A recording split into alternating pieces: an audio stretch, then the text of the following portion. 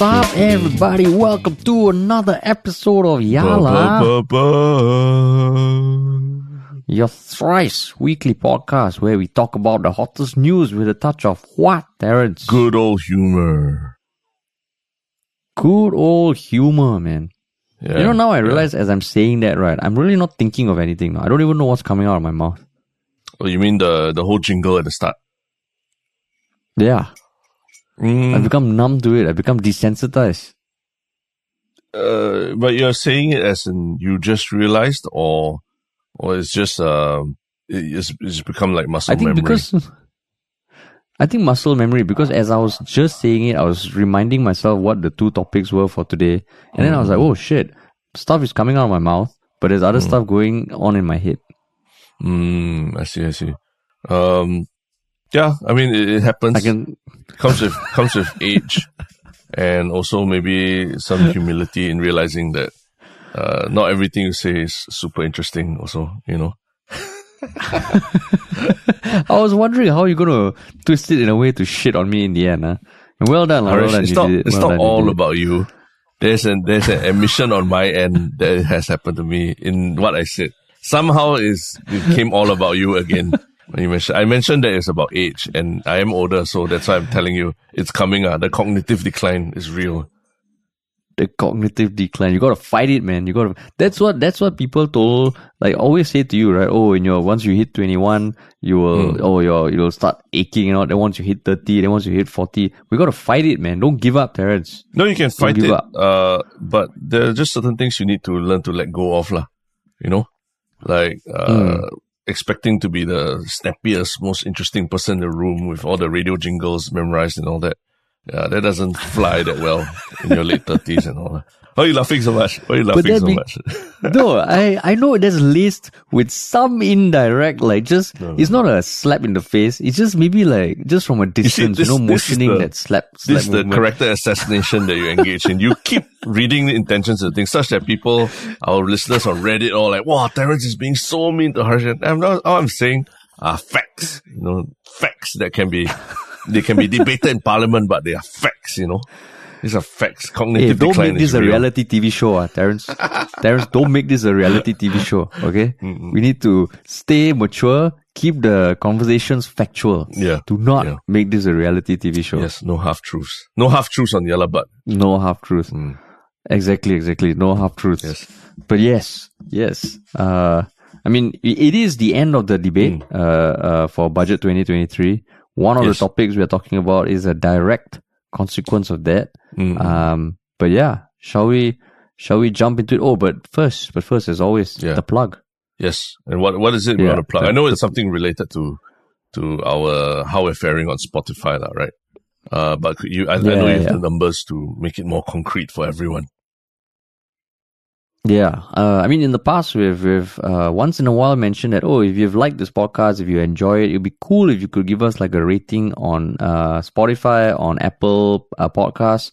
And right now, I just checked before this, we are at 795 ratings on Spotify. Average score of 4.8, which is we're super proud of. So, if just 5 of y'all who haven't rated could spend 3 seconds to press 2 buttons and push it over 800, that would be great, lah.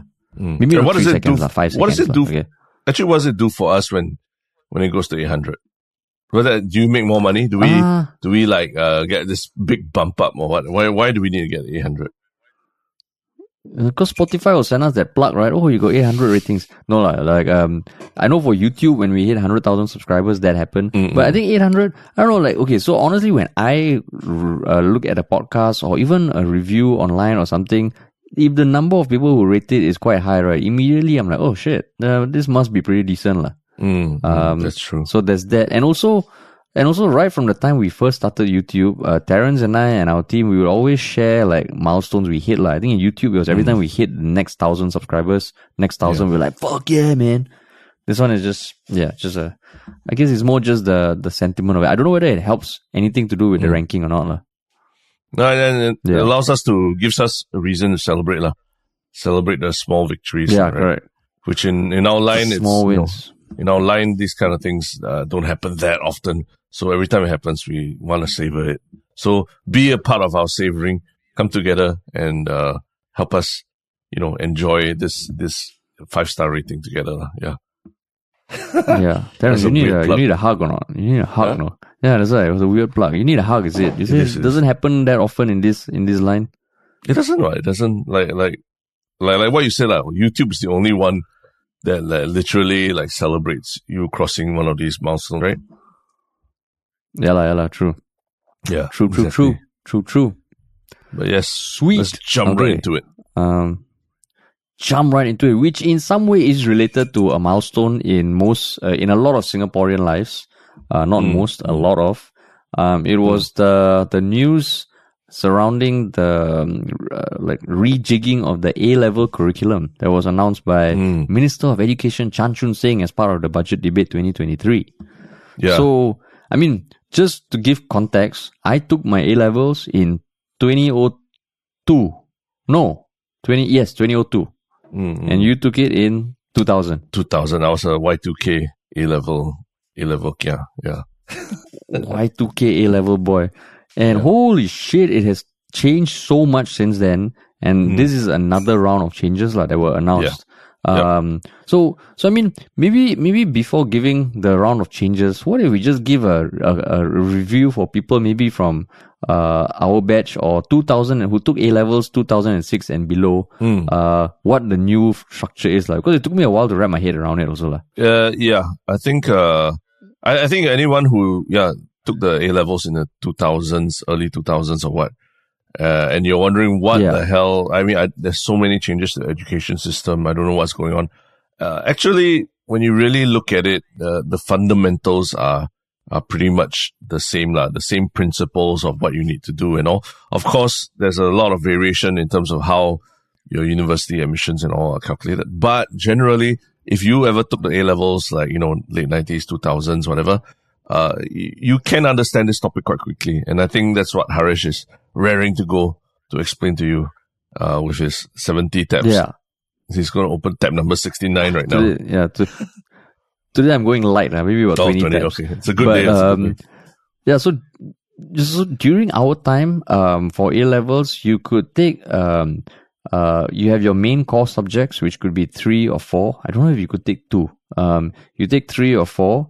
Then you have your general paper, your mother tongue, and then your special papers if you wanted to explore any particular subjects to a deeper level. And of course, you get the overachievers who get 4 main subjects, 3 S papers, GP, mother tongue, and they get distinctions for all. And that was insane. But after that, it was then it's ABC, right? A, B, C, D, E, F for the 4 main subjects. So that was essentially it, right? Essentially, yeah. Pretty simple. And So what I understand is that 2006, there was a big change to the curriculum, and they introduced a bunch of stuff. I don't know whether all came in 2006 or along the way, but as of maybe last year, each subject you have H1, H2, H3. So H1 is the less depth. H2 is most of the core subjects are taken at that level, and H3 is the highest one. So that's not, H3 is not included in the rank points. H2 has more weightage in the rank points and H1 has less. So that's for the core subjects. And then the combinations and all, you take your core subjects, you take general paper, you take mother tongue, and you also take project work. So project work and mother tongue, both you take in the first year of JC. And project work is like a year-long project that starts at the start of the year and finishes at the end of the year. Then there was a contrasting subject requirement. So if you take mainly art subjects, you need to take 1 science. If you take mainly science, you need to take 1 arts. And then you get the more weird combinations where the schedule your classes might be at different times. So at the end of the day, you have your 3 or 4 core subjects, your GP, your project work, and then your mother tongue. So from what I understand, to calculate the university admission score, which is the UAS, currently it is your 3 subjects, which could be H2 or and H1 as well. Your GP and project work all go into the points, the UAS. And your mother tongue is only included if it increases your UAS score. Correct? So So yeah, so project work, GP, and your fourth subject, if you do take one, is calculated into the US for a maximum of 90 points. So that's what it was up till the announcement. And the announcement, basically, there were three main things that changed. One is that the project work is no longer going to be graded; it's going to be pass-fail. And then the scores are going to be calculated differently. Only your three main subjects and GP will be calculated as a base, while the mother tongue and your fourth core subject will only be included if it increases the score. And project work is not included at all. It's a pass-fail. It's a pass-fail subject that is required. You're required to pass for university admission, but nothing. The grades actually don't matter. Correct. Yeah. Nothing more than that. And then there's the removal of mid-year examinations, because that one, the changes were already made in primary and secondary school, but they will now be made in junior college as well. So those were the subjects that, just some context for project work. What I understand is that, project work, there are three main components. Basically, you group up into different groups, and then you have a written paper, which is like 3,000 words. You have an oral presentation, and one more thing. What is the third thing you have? Let's see. So, 3 topics. Okay. Wow. This one I have to dig deep. Okay. And an individual component. Yeah. Yeah. So okay, that was the end of my spiel. Yeah. I'm afraid we might have already lost half the audience already, because a lot of people, firstly, it's like so long ago, and why do they care? But broadly speaking, this is probably for you and me. This is probably the first time we really sat down to try and understand what changes have happened since we were in school 20 odd years ago, right? Correct. Yes. So when you look at it like that, what are the big differences between how A-level was back in the day for you, and what surprised you about what you just read and the whole spiel that you just completed? I think a couple of things. First, that even your core subjects, you can take it to different levels, and they each have different weightage. And that project work is included in your grade. And that mother tongue is included only if it betters the score. Yeah. And then I think that's the current version. Yeah. I guess the emphasis on contrasting subjects, where you need to really, you're almost forced to take a subject that's out of your preferred field, right? That's something new to me, because I think back in the day, it was really about, in JC back then, it was really about, we were forced to sort of hone in on what your specialty was already, right? Whether you're going to triple science, or are you going to apply to be a doctor? Are you going to, pursue the arts and go for, get to a university in the US and pursue a liberal arts education? So back in the day, I always felt like, wow, I'm barely 15, 16 or whatever, and I really have to make such tough choices about what I want to do to study for the rest of my life. So it felt, if anything, I would say it felt like a very, not stressful, but intellectually dishonest period, where I was studying things because of what I thought my future self would want to study, as opposed to because I enjoyed it or anything like that. So maybe, I don't know, there's a lot of merits and demerits that you could debate about, being forced to take a subject that's not within your comfort zone, right? But that to me, it seemed like the biggest thing that, I was like, when I saw it, I was like, oh wow, it's quite interesting, change that has been made in this past 2 decades. And then, so that was the big change that since early 2000s has kind of snowballed into what it currently is. And then the big change going forward is those few things. I think the one that is causing a lot of chatter is the project work in particular, that it is not going to be included and that it's pass-fail. But actually, so why do you think, from your perspective, right? Why do you think project work came into the picture and now it's being taken out as pass-fail?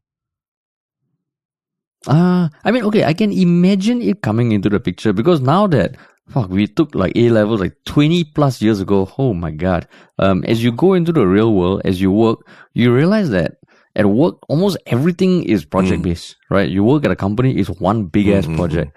And like, I don't know, I felt in JC, secondary school, you study, it's, you're on your own and you don't have to deal with the politics and all that come with life. So I can imagine, you're like, okay, that is a part of life. Let them experience it when they're young to get a feel. Like, because even university, you immediately go, there's a lot of project work, right? I remember any tertiary education, I can imagine. Yeah. Because for you and me, I think, getting out of JC, then going into, then through army, and then going to JC. Not JC, going to university in the US, right? Like, I was taken aback, my first year in US by how much project work there was, right? By how much collaboration was required and how much of that collaboration also pointed towards my grades, right? Affected your own grades. Because I think in Singapore, at that time, our system was very, very geared towards like, you just study and then you vomit everything out during your exams and you'll be fine. There's no need to care about how other people are doing. In fact, if they slow you down, just don't listen, don't hang out with them, don't listen to them. Whereas then when you come to the US, it's like, when you go to project work, sometimes like people literally don't even turn up for meetings. They just like come to meetings unprepared, or but then when they get to class, suddenly they're the ones presenting in front of everybody and they sound absolutely like they did their shit, right? And that really shocked me. That it seemed like the American education system really, emphasized and prepared the young students from a young age to, figure out how to work in groups and figure out, when you can slack off and when you need to put in effort and really focus on those parts where you need to put in effort, which is essentially the presentation and looking like you did a lot of work, right? So I was like, honestly, I was like, whoa, shit, like, we are not prepared for this side of the world that is out there. Yeah, so I think it's funny because I remember that it almost became a thing, no? Like if you have an Asian person or like a Singaporean person in your group, right? It's a fucking bonus. Yeah. And people were proud of it. I remember even people saying, yo, I got a Singaporean in my group, we're set. I was like, holy shit. Because I can imagine in Singapore, where you just put your head down, you go in your lane, you do 10-year series, like 100 times, you can ace. I can imagine like, people taking on the load of others. I know certain group projects I had to do, like some people just didn't show up and you can talk you want with them, you can try and sort out, but after a while it's like, no, you just cover up for them. So I can imagine the benefit of why it was included in JC. I'm so glad I didn't have to do it, but I can imagine the benefit. Yeah. But at the same time, the flip side is, when you are in JC, if you recall those years, it's such a tumultuous time in your life, right? Like in terms of like social, getting to know people, you're discovering things about the opposite sex or whatever, like, all those things going on in your life. And then you have to couple that with imagine having to couple that with having to manage a group of people and try to get a project that will affect your future. I can imagine it being a lot tougher than in university. Because I think in university generally, it's also a bit of self-selection where people are a lot more motivated to do well, try their best to do well, right? So JC, at least for me, I felt like JC was a very like, it's such a drudgery to have to study this and have to take this exam. Why do I have to deal with this and all that, right? But then, like, so the thing about project work, because one thing that did come up in articles I covered is, they said it's something that is already part of the polytechnic education. So admittedly, I'm not the most well-versed, but I have heard anecdotally from friends that project work is a lot more common, there. So isn't this a case potentially of like, yo man, this is the real fucking world. You're gonna have to work as a team. So why make it pass fail? Because then it's so easy to not care. But at the same time, like, if project work is only one aspect of it, right? It seems like it's because project work will rely on your teammates and everything, right? And like I said, there are different people have different motivations in JC for what they want to do, and also it also feels like sometimes you know, even if you want to do well and you put in the effort, you might not be able to get everyone on the same page. And maybe when you're 15 or 16, or 16 or 17 years old, you're not equipped to deal with interpersonal relations that well, right? As opposed to when you're a bit older. And it could end up, you just end up like, you feeling like you're dragging dead weight along if you feel like someone's not doing well, and that ends up like dragging down your score because of someone else's lack of effort and all. So just feels like a very difficult thing to be grading a 16 or 17-year-old kid on lah. The ability to manage work alongside other 16 or 17-year-old kids. What do you think? Yeah. And I mean, like, I was trying to think, it sounds like hell. But I mean, at the same time, it also sounds like it could be beneficial. But maybe it's because to have that group thing be calculated as part of your university admission score, which, I mean, okay, university at every level is one of those things that could shape your future. You can talk all you want about like the different schools and all, but I do feel like which school you go to does impact you in many ways. So at that age, having such a big influence for the first time, because secondary school, I don't think there's anything that counts towards such a monumental exam, right? I feel that, maybe it's not the best idea. And then when I was thinking, okay, how do students actually think about it? And you look online, a lot of the Reddit threads, like the Singapore, the Reddit, subreddit for SG exams, everyone talks about project work as like the bane of their junior college, no? And I think like looking at it, I'm like, okay, I can totally imagine, because at that age, you're 16, 17, it's new, but that doesn't mean that it should be done this way. I still think project work can be useful, but maybe like the difference between universities, for example, and I don't know about polytechnics, but universities, each semester is like 6 months, right? And you do a project for that, it's half a year. And it's maybe one of many courses you're going to take. This is the entire half of your junior college, or if for Millennium Institute, it's 1/3. So that's where I feel like, wow, that is super significant. You come into JC, it's already kind of like, okay, a new environment. And then boom, you come out these people you have to work with without having any idea of like the school itself. Maybe feels like it's the weightage of it, I think. And JC is actually, in the larger scheme of things, JC is really only just 2 years of your life, right? It's a very short period where you actually, the leap from secondary school to JC is a much bigger leap, I felt, than, other leaps from primary to secondary, or even JC to university, right? It requires a lot more deeper understanding of subjects. The level of stress I felt was much higher. I don't know about you, but for me, JC just felt like this. Academically it was like a hellhole, right? There was a lot of studying. It was a lot of like I took a lot. My parents sent me for a lot of tuition classes, and there was just everything was just geared towards like, if you don't do well, your future is ruined because you can't get into a good university, blah blah blah, things like that, it was just I don't know. For me, it bred a very it took me a while to get over that very cynical view about academics because of JC, right?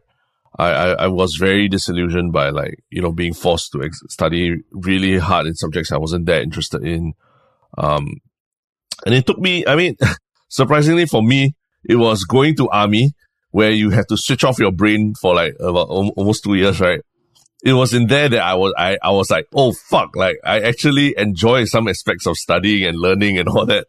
So it was in army where after almost like a year and a half of like my brain being switched off, I was like, no, I feel my brain rotting. I need to switch it back on again, So it's like, I would say being in army actually spurred me to like want to like learn how to enjoy studying, learn how to, find stuff I was passionate about. And all. What in army, like, were you studying the military tests and all? No, as in just not military tests. Like, no. Harish, not everything is need to study according to what job you're currently in, man. It's just... Sorry, I don't understand how else to study if not for a test. What are you talking about, Terrence? Oh, it's just about... What else you study in life? Yeah, are we in the military? I think because, I mean, if you remember, like, in army time, beyond BMT, beyond all the schools and all that, it's actually there's a lot of downtime in between exercises or whatever, right?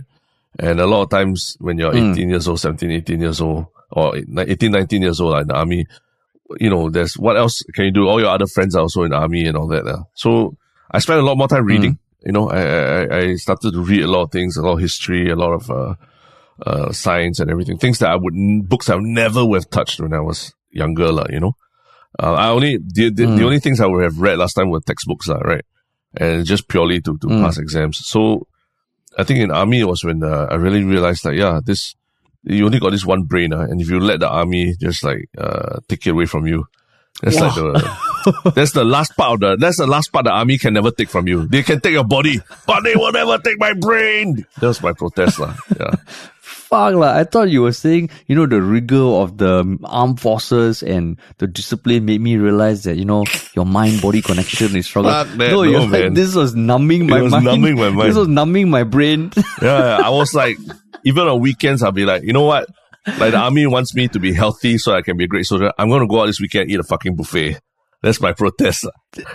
I will stuff my body until it's like useless vestige of unhealthy diet, and then I present it to the army. This is your soldier. This is your soldier. But my brain, I tried my best to keep my brain intact, yeah. Oh, just now at the start of your spiel, I was thinking, you're going to start playing like Majula Singapura in the background. Oh, no. I'm not the OCS, no. the Gold Officer Command School type, and then, end up like just swallow everything, hook, line, sinker about propaganda and all that. I thought very critically about these things. I believe that statement falls under the domain of mischaracterization, Terrence. Oh, okay. I believe sorry, sir. I mean, this is Harish, you don't make me pull rank. Don't make me fucking pull rank. Out army. I'm the highest ranking person, right? I'm a civilian. Highest ranking. That's the highest rank you can achieve now. Okay, next time you go reservist, then I will just show up. I'm done, dude. I'm done. Yeah, that's the thing. I'm done. Yeah, no more already. Highest rank. I've achieved the highest rank already outside of SPH CEO lah. Yeah. No, so then sometimes when you are facing difficulties, that's when you find another part of yourself, right? So by making this pass fail, already there's so much talk about the snowplow, parent, the snowplow politician, I don't know, the coddling of the American mind and all. Isn't this kind of also pushing people away from the eventuality of adulthood, like having to work? I know there's the age thing, but maybe then it's a bigger discussion of maybe if it's just a standalone exam, because I don't know, pass fail, I think there is some benefit to having a rigorous project to work on together and see people for who they are and all. But pass fail, I feel, takes that away. But actually, to me, if pass fail, if all you want to give people or give young kids a taste of what the real world is like, right? Real world where you have to work with people and there's going to be slackers, there's going to be people, wayanging and taking over your spot and things like that. I think pass fail gives you enough of a taste already, and you can learn a lot from just, getting past the finish line, whether you got an A or a C or whatever. As long as you get past the finish line, I think there will be something you learn from it. And if the point is just to give them a taste, then I think pass fail is fine. I don't think it's necessary to grade people and increase the stress in terms of I need to learn how to manage people. Because to me also one aspect of our education system is CCAs, right? And how CCAs play into your university scores. And I think there's a lot that you already do in terms of teamwork and group work in your CCA, regardless of what you do, whether it's a sport or uniform group or a musical group or what. I feel there's a lot that you already learn about working with people. But at least that one I feel like it's more fulfilling as a young person, right? Whether you play a team sport or you are part of a uniform group or what, at least I feel like there's more to learn there than just, working on a project that's related to your academic side of things, lah.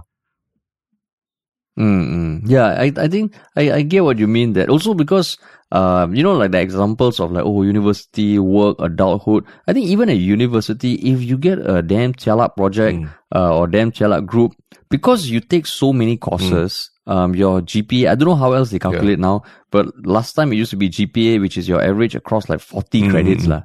So if one is fucked up, you still have like 39 lah. With work, if you are in a toxic culture, you can quit. Of course, you have to weigh the options, but for junior college, like that 1 year thing, when I was reading it, I was like, oh shit, you get it at the start of J1, and then for the whole year you present, oh my god. So maybe, okay, I don't know whether the other subjects at this point have project work as part of their course, but maybe like mini projects that are not pass-fail. Because I feel there's not part of the university enrollment process, because I think it's also one of those things that I don't know whether it could further inequality or like watching Physical 100 recently, right? I mean, I think spoilers are totally kosher now. You see when they start grouping up, right? You get some people who are like, wow, they are badass fitness people who are solid character, but because it's a team thing, right? Then you get dragged down, and that's sad. Yeah. That's sad, right? It's I think what you're talking about is basically having people to work in groups. It's a very different endeavor, right? When you expect them to really take charge of their own future as well, So I don't know, man. It's the thing is that this project work was introduced in the I think mid or to late 2000s. And then now people are characterizing it as a little bit of I wouldn't say a U-turn, right? But a little bit of an admission that maybe it wasn't what it was cut out to be, and maybe it's not that great. But they don't want to make it look like a complete. Like they don't want to just get rid of it completely because that would look terrible. That would be admitting that you made a mistake. So the U-turn is okay, it's pass-fail, and you don't have to care as much about it, And same for the fourth subject, the contrasting subject thing also, right? Maybe it wasn't a good idea to force people who don't like a subject to have to study something else that they don't like. And the other option is like, okay, we don't count it towards your grade, But actually, I did want to ask you one thing, What do you think about the removal of mid-year exams? Because I think if you think about it, like what you said, it's a big milestone also, right? Even like every academic year is always about, the mid-year exams and then the prelims and then the actual A-levels and all for A-level students. So this is actually a very big milestone that is removed. What do you think of that? So that one, I mean, I guess, that one. Okay, so my first thought is like, that means isn't that going to put a lot more weight on the final exam? Because at the end, you're still going to have to take an exam. And sometimes when you have something that's almost like a dress rehearsal, I know you have prelims and all, but I don't know whether you have, sometimes I think you do get used to taking tests and you understand your study habits and build up. So I don't know, man. It's not super clear to me how I feel about that. Yeah. Of course, it's always easier said than done, and I can imagine students listening to like these two old fuckers. They have no idea what the fuck they're talking about. But yeah, just off the top of my head, it's not super clear. What about you? I mean, I looked at it from two perspectives. First, as when we were students and just generally as a student. Definitely it sounds good in theory that you don't have to study for a big exam in the mid-year. But like what you said, taking exams also is a skill, right? There are certain things about taking exams, about studying, about how you organize your time and how you pace yourself. It's like running a marathon, right? It's not a sprint. So there are certain skills about taking exams that you only learn by taking exams, right? I remember in BMT, I remember I was like, my mind was so blown when my BMT sergeant last time told me, when I was trying to pass my IPPT and everything, he's like, hey, Terrence, the best way, what the best way is to train for pull-ups? To do pull-ups. So, and then it started a regimen of going and just tugging at the bar for like 20 minutes before dinner every day, you know. And then in the end, I passed. And then, it was like a piece of advice I think you can take to a lot of things you do in life, where sometimes the best thing to prepare for something is to just jump right into it and try it. So in that sense, the media exams, it helps you train that muscle quite a bit, the muscle of, stuffing a lot of data in your head, learning how to manage your time and everything. And also the stress, I think the stress levels, don't underestimate the amount of stress that comes with taking an exam, right? I remember those days when sitting at exam hall, sometimes my hands would be shaking, before an econs paper, because I knew I had to physically write 8 pages of words, right? And my hands were just shaking because they were, I don't know, just getting ready for the pain. So as a student, there's something to consider. But also more recently, becoming a parent, right? A parent. You might think that parenting these days is all about free play, child-led play, letting the child decide for himself what he wants to do. But I realized on sending my kid to school, for example, I remember the first day I dropped him off at school and watched him just, walk in or get carried into his school. There was this sudden oh shit, I'm giving him up to the institutions really. You know what I mean? Basically all along this little guy who's been dependent on you, dependent on mama for everything, in from feeding to pooping to whatever. Suddenly you're you give all that up. You have to let go and just let the institutions take over already. And one of the big things I realized is that when you don't actually know what's going on in the institutions, as a parent, you actually get very worried. Whether, if the teachers don't update you about what's going on in school, or you you try to ask your kid what's going on in school, and then they don't really give you a really good answer and all that. Then you start to get worried. So as a parent, I can also see how removing a mini exam, it kind of takes away from the how much you know about how your kid is faring in school. You can hear from him, you can hear from his friends, you can hear your teacher say, oh, he's doing okay. But there's nothing that as easily digestible and concrete as exam grades, right? So when you take that away, I think for parents, they could get very kanchong about how their kid is faring. So I was actually talking to an educator, asking her last week about, well, how is all this going to affect y'all? And the thing she said is she thinks the tuition centers are going to rake in the big bucks, because she thinks that because there's no more mini exams, parents are going to overcompensate by sending the kids for extra tuition with their free time, whether it's the June holidays or before the holidays or what. And they're just going to send them for tuition because they don't know how well the kids are doing, and they rather just do something like pay extra money for someone to be teaching them and all that. And that's where it's it can be quite, it might actually backfire in terms of giving the students more time to pursue their interests. But Chan Chun Sing said that removal of media exams will not be replaced by school-based assessments, and school must not administer more than one weighted assessment for each subject a term. So that applies to parents as well. Okay? That's why you go to external tuition agencies. That's why the private tuition is just going to make that much more money. So then, okay, because I was also thinking one aspect of taking tests and exams is that it feels like you kind of maybe get some exposure to being disappointed and knowing you fucked up, which is not an easy thing to stomach, and with seeing increasing rise of anxiety and stress amongst younger children, especially when there are these milestone results that come out, I don't know, man, it feels, it's not as clear to me as let's say primary school removing mid-year exams. That one, I think, okay, that is a time when they are figuring shit out. It's more important to almost to play, socialize and all that. But with JC, I don't know. So that's where it feels like, what? Yeah, it's not super clear. But does it differ for you? For primary school, is it a lot clearer for you? No mid-year exams make sense. I think for lower, I mean, in secondary school and primary school, I think it's in those institutions, it's a lot about the parents, right? It's a lot about the parents forcing the kids to study. It's a lot about the parents setting the structure for the kid to study. But once you hit the JC going age, I think that's where you really really need to teach you really need to let the kid, start to set their own timetable, learn to sink and swim and everything, like, you know, cause that's the period where after that, you're chucking them into the, you know, whether the university or the military, depending on your gender and all.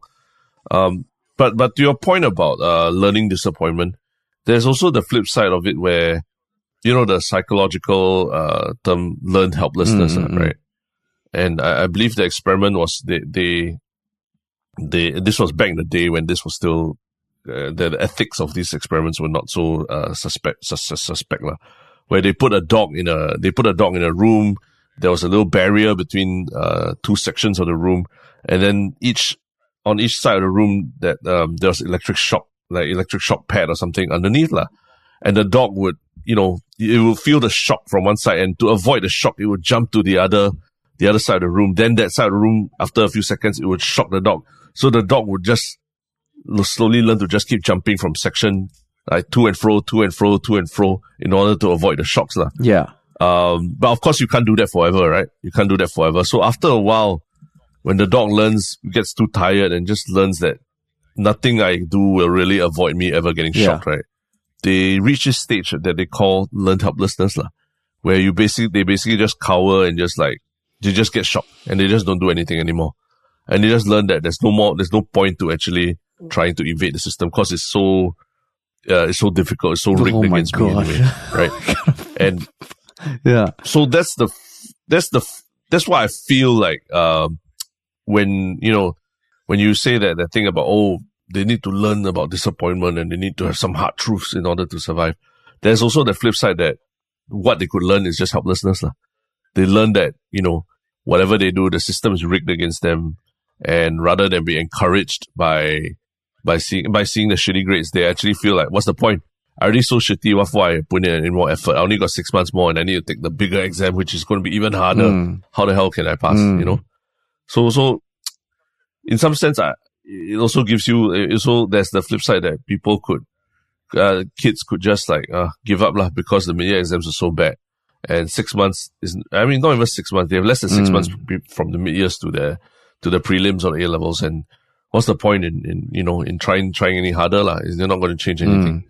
So I don't know. That's the thing lah. I mean, at least if like it was the your J1 exams where you didn't do that well, you can still say, okay, the next year I can still try harder. I can try and pick up the slack lah, right? Or even choose to repeat a J1, for example, like how I think when we had Alvin Tan on our podcast, he said that's what he chose to do that, right? He chose to redo his whole J1 year in order to try harder, like, you know. So, you know, whereas the mid-year exams is just, here's a grade, you suck. And, you got like 3 months to turn your life around. If not, it's over already. It's over for you. So I don't know. To me, like maybe mid-years are, because they are so close to the prelims and the A-levels, it might not even make sense to have them. I think it can go both ways, because I can see that point, but also, I think the thing about, like, the one thing that I'm realizing talking through all this is, right, like when we were going through school, there was almost no experimentation. And I'm just thinking, like, how would it feel like as a student now, where every few years there's something changing?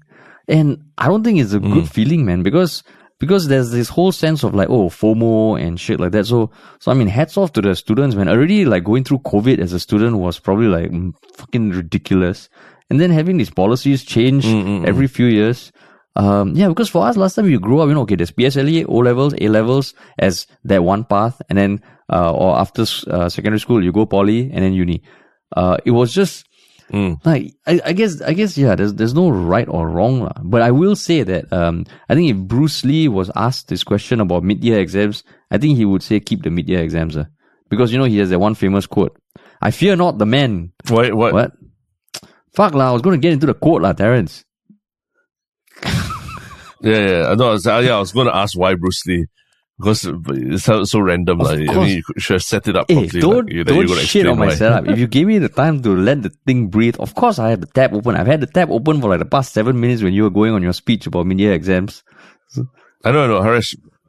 But this is a conversation. It's not You're not giving a monologue. Dude, so people are going to react to stuff you say. I'm going to ask questions as conversation. You just gave a long ass monologue of like 4 or 5 minutes. So, hello, point one finger. Got 4 fingers pointing at you. Yeah, anyone listening, you can go back. Three fingers. 3 fingers pointing back at you. So anyway, I fear not the man who has practiced 10,000 kicks once, but I fear the man who has practiced one kick 10,000 times.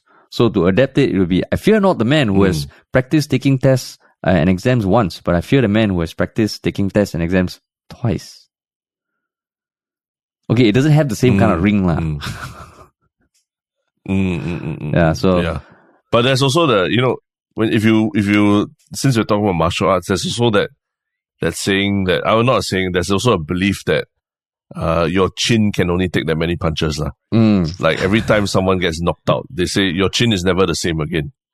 So you get 10,000, you get knocked out. You take the exam one more time, but in that one time you really get a knockout blow. It'll take you a very long time to recover lah, as opposed to you really train and prepare yourself. You have the time to really train yourself mentally to prepare yourself for the big fight lah.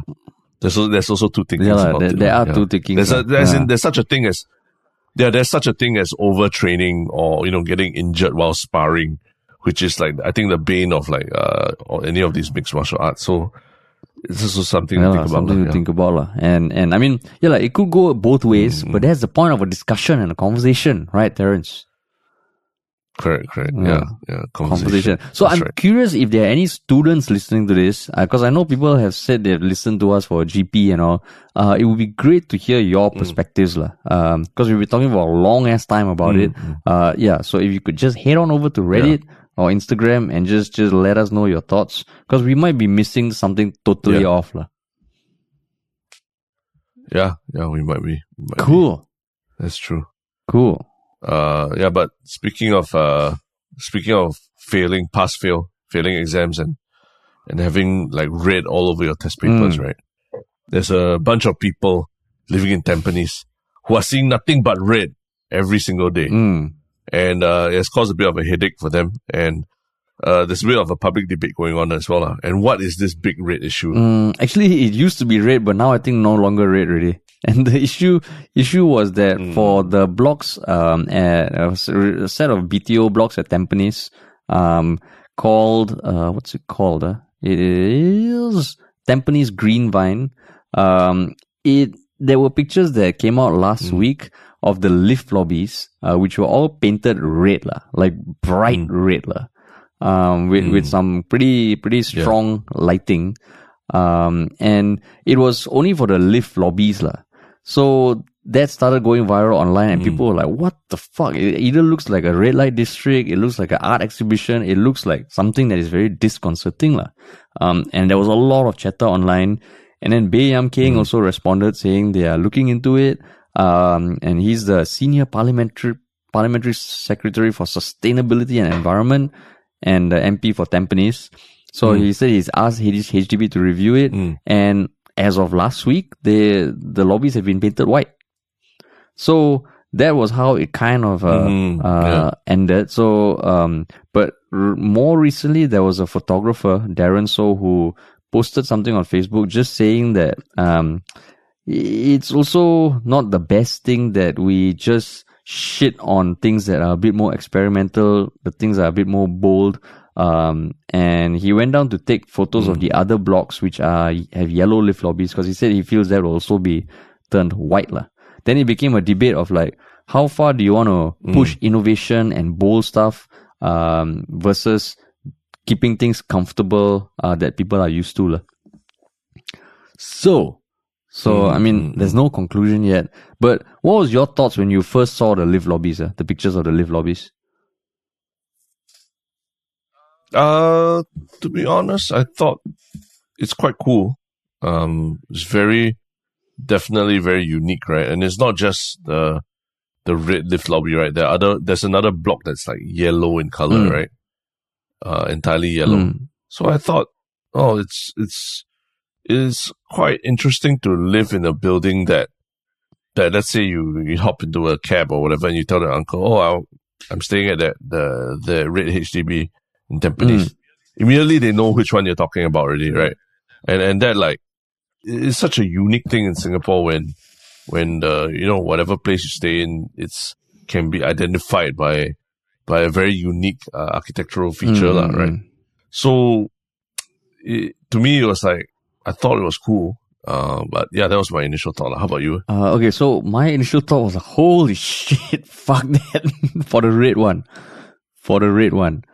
Oh, Yeah, okay. and I mean, it is something that I've thought of before, like, in the sense, I think a lot of people feel this, like in Singapore, the HDBs, are quite stock standard. You don't get as much variation as maybe you got in the 80s or 70s. Like now, it's all about, utilizing the best space. So when I saw this, I still felt like, oh my God, I cannot imagine living there. Because just by looking at the pictures, I felt like, yeah, it was a sensory overload, lah. And I don't know whether I would want that to be the place that I stay. Yeah. But it's just the lift lobby, right? It's not your house. It's not literally your So place, now, I mean, right? like my whole life, whenever I'm walking back to the lift lobby, there's a certain sense of like, okay, calmness and all. So now, like I like walking back to my current lift lobby. It's very calming. So then when I see them, oh shit, I go, then the whole time in the lift, then I come out, and then it's like this tunnel that is, a bit overwhelming before I can get home, lah. So that's what I felt about the red ones. But it also became known that there are 11 blocks. 4 have red, 4 have purplish blue, and 3 have yellow. And if you look at the pictures of the yellow, it kind of feels very different. And I don't know about the purplish blue ones, but then to me I think it's just the choice of the red was too harsh. Because I totally agree, like it'll be super cool if like even in the distance you can see your home, or yeah, like people telling people, oh, I live at the red block. I remember last time when growing up in Tampines, there were these wavy blocks that were kind of curved, and all my friends hated the fact that I say, oh, I live next to the wavy blocks. But they knew where it was, lah. So this one, I think is the color, because I do agree with certain things that Darren said, lah, that we want to be experimental, be innovative, but also at what expense, lah? Like I wouldn't want to live in those red blocks, lah, to be honest. So you're saying that because it's just overly stimulating in some way. It's too red. The color is too bright. Like the yellow one looks more tolerable. Could it be? Okay, so if it was pink, you think people would make a fuss? I think if it was like hot pink, then also be like, oh, Lloyd, just calm down, like pink is nice. I'm colorblind, so I think my contrast is also a little less. So I don't know, for full color people, maybe it's like, holy shit. So I think it's just too strong a color, too strong. But for you like it. You can imagine living there. So maybe. No, that's the thing. I think it's different when appreciating it from as someone who's not living there and living there as well. I think that's the nuance that maybe is being lost in this. Like, I think, I think the residents will give a better perspective on how it's like to live there, right? Yeah. Whether there's a sensory overload, whether they feel it's very creepy and things like that. Cause it does, I was quite shocked at how red the place looked at night, right? And it really had the vibes of a red light district and everything. And, we talk about the sensory overload, but also on the flip side, it could be that in red light, like this certain, you might not see things very clearly, and it might actually be harder for people with poor vision, right? To get around, as opposed to having bright light. So there is a general, as much as you want to do, it would be cool to innovate and be funky on it and all that. But at the end of the day, these are common spaces that people live, where people have to go access every single day. Yeah. So if those people living there are having a hard time for whatever reason, sensory overload, or just finding it hard to make out details and things like that, I think that is more important than about the aesthetics that other people look at from a distance. And I think to his point, I think he's not wrong in saying that, we don't want to stifle innovation or creativity and all. I think there's other ways to do it within the block also. Not necessarily by making a public access area so Jarring. so colored in such a strange fashion. A bit jarring and all that, right? Whether it's like you having space for murals and things like that all around the block. I think there's other ways to make it interesting. Even like, let's say a whole one side of the entire HDB block entirely painted by murals. You give Singaporean artists a chance to do something like that. I think they would love it, and it'll just be as even more outstanding probably than just a block flats being red in color. I think you have to find a balance between what's practical and what is so-called allowing innovation and everything in Singapore. I think I love it when I see buildings with murals on them. I think that is so cool. I can't imagine the decision-making process because who decides what mural goes on. But then I was also thinking about the red thing, right? I totally agree that it's harder to see things. And think about it, if you're bleeding, right? Then you won't know you're bleeding. Right. There will be a place in the situation where you accidentally you just stabbed your wife and then you didn't realize that there's blood stains on your shirt. Then you just go out and then you're like, oh shit, the police are gonna catch me. Or if you have blood on your hands or you're dripping blood or something, you wouldn't know. So then I'm also thinking, maybe if you extrapolate that, maybe HDB blocks shouldn't be painted in the colors of any bodily fluids. But then I realized, okay, that would a lot of HDB blocks are painted in a color of bodily fluid lah. But that was just poor parameter to base it on. But I think it's the color. Color. It was too red. Yeah. It was too red. Yeah. And I mean, remember like how like in Bishan, for example, the red blocks, because the blocks are painted red on the outside, I think. Yeah. Or they use red bricks or something. It has become a very unique feature of Bishan, right? So it's not that you can't use red or you can't use very intense colors or what lah. But I think when it comes to lighting and places where people there needs to be like a minimum level of like basic, like, clean white lighting. I think they should still adhere to those standards. Yeah. And I mean, I was thinking, but BTO, they always have the mock-ups of the models and how it looks like and all that. But if you click on the website, it just looks a bit reddish lah. I think no one was expecting like this red. But I mean, so I mean, I hope this doesn't make like the future BTOs just be like stock standard and vanilla again, because it's one of those things, like what you said, it's nice to see from afar. It's nice to be like, I think that's a step in the right direction. But the people who are actually stepping into the lift lobby are like, hey, fuck you lah, like you like your lift lobby like this or not. But I hope it doesn't kill any ideas that could be a little more different lah. Yeah, that's right. Yeah. Very interesting little debate. Interesting, but not as polarizing as the first one lah. Oh yeah, definitely. Yeah. But yes, cool. Do let us know what you think also. Yeah. I think, especially if you live around the area and you have thoughts about it as well. Yeah. I think Harish, you used to be a Tampines boy. Yeah, I used to be a Tampines boy. Tampines always have a special home place in my heart until I moved away from Tampines and I realized, it's pretty far from everything. And I understand some of my friends saying like, why are we going to your house again? It's damn far. I'm like, why is it far? Tampines is awesome. But I still love Tampines. Maybe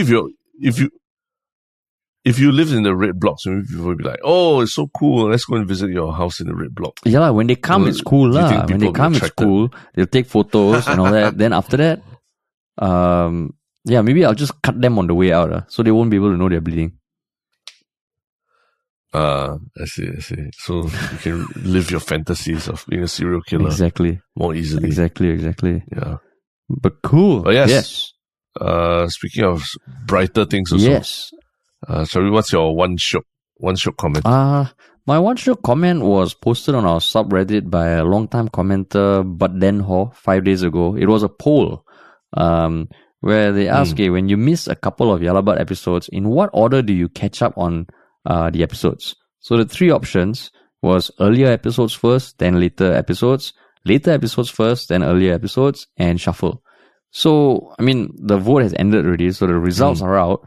most people listen to earlier episodes first, then later episodes, which I thought would be the other way around. I thought people would listen to later episodes first because it's more current, and then go back to the earlier episodes. Yeah. Did you vote on that? I can see, but there's an element of no, I didn't vote, but I can see why there is an element of one podcast building on another as well, right? When we make references backwards and all. True. So there is that element that people might consider when choosing which one to listen to. Yeah. I guess it's just my contrarian thinking. Silence. Contrarian and it's different from yes. Trying to be different from exactly. everyone. Right? My goal in life, be different from everyone else. Yes. But I mean, it was 17 votes to 12 so not like a lot of other people also felt the same way. But I thought that was interesting But what's about you? Yeah. The other, so my one shock comment was from, I think, long-time listener Jungle Jimbo 88, commenting on our podcast talking about the Lee Hsien Yang Oxley saga. He said, thanks for having the chutzpah to cover this sensitive topic and see if Sudhir is willing to come onto the podcast to give more tea on the book or the parliamentary coverage. So, and then he lists out a series of questions that he would like to answer. So, I think, it may be time to revisit, another podcast in studio. I think we always enjoy having him on the podcast. We're not sure. I'm not sure because, I'm not sure if people are sick of hearing about the Oxley saga and the ebook and everything. Already. Yeah. I think everyone needs to read the ebook.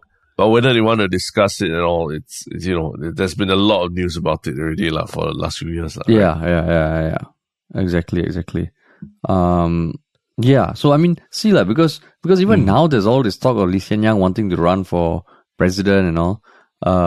It's just like never ending, never ending.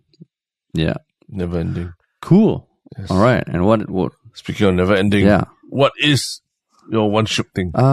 My one shook thing was just something that done by an eatery in Singapore, Sri Sun.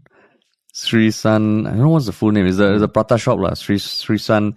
And because this past weekend, Menu got thumped 7-0 by Liverpool, and they just ran this promo that if you okay, let's not dwell on that, okay? But if you show up in your Menu jersey, you get 7 free pratas. Because it's prata kosong right? And apparently it's been something they've been running since 2019 when Liverpool beat Barcelona, because I'm guessing they're Liverpool fans And then yesterday it came out that they gave away 6,800 free pratas now. And to me, I think that's so awesome. I mean, as much as they're Liverpool fans and all that, I think it's a brilliant move and it's fucking hilarious. And you see pictures of all these Menu fans in their Menu jerseys just having prata. So I thought it was a brilliant kind of marketing thing, whatever. But it was just hilarious. Hilarious. I think it must be quite fun. You go there with your fellow Menu fans. I guess it's. Yeah. So I was thinking, as a Menu, since you're a Menu fan, it's like a nice consolation, right, for what was a very shitty afternoon for Menu fans, right? Yeah. Exactly. So I mean, it was misery loves company, Yeah. Okay. Cool. What about you, man? Cool.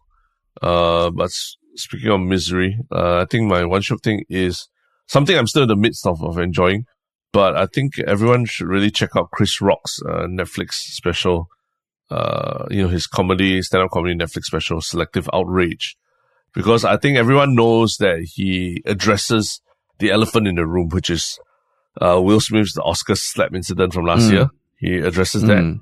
I haven't even got to that part yet. I mean, I've seen the clip, so I haven't got to that part yet, but even just I just watched a few minutes in, and in the first 10, 15 minutes already, I was really like, wow, this is amazing. It's like Chris Rock, and it is why we love Chris Rock, right? And why so many generations of people love him as well, because it's just so funny, and he just pokes fun at so many things about woke culture and all that. Just hilarious. And he's on Netflix, right? Yeah, he's on Netflix. I'm enjoying it, so do check it out. He's on Netflix, Yes, it's on Netflix. So when you already. watch comedy shows, like I'm guessing, is it hard? Is it because it's hard for you to sit down for 1 hour with your kid and all, or you like to break it up? No. I think it is, because of there's competing interests, right, for your time, when you have a kid and things like that. So if you can, if you have the luxury of like just sitting through the full hour, please do so. For me, I do need to. I think for stand-up comedy, the good thing is that I can listen to bits and pieces without having to sit down and commit the full hour. I think it allows you to take breaks, and you can always go back and revisit the parts if you forgot what's being discussed before. But true. It doesn't matter because they're always starting a new joke every few minutes, right? Yeah, that's true. Cool. So yeah, cool, man. Awesome. Okay. Awesome. Thanks for listening, everybody. Yes. And we'll talk to you at the end of the week. Back to the grind. Back to the grind. Yeah.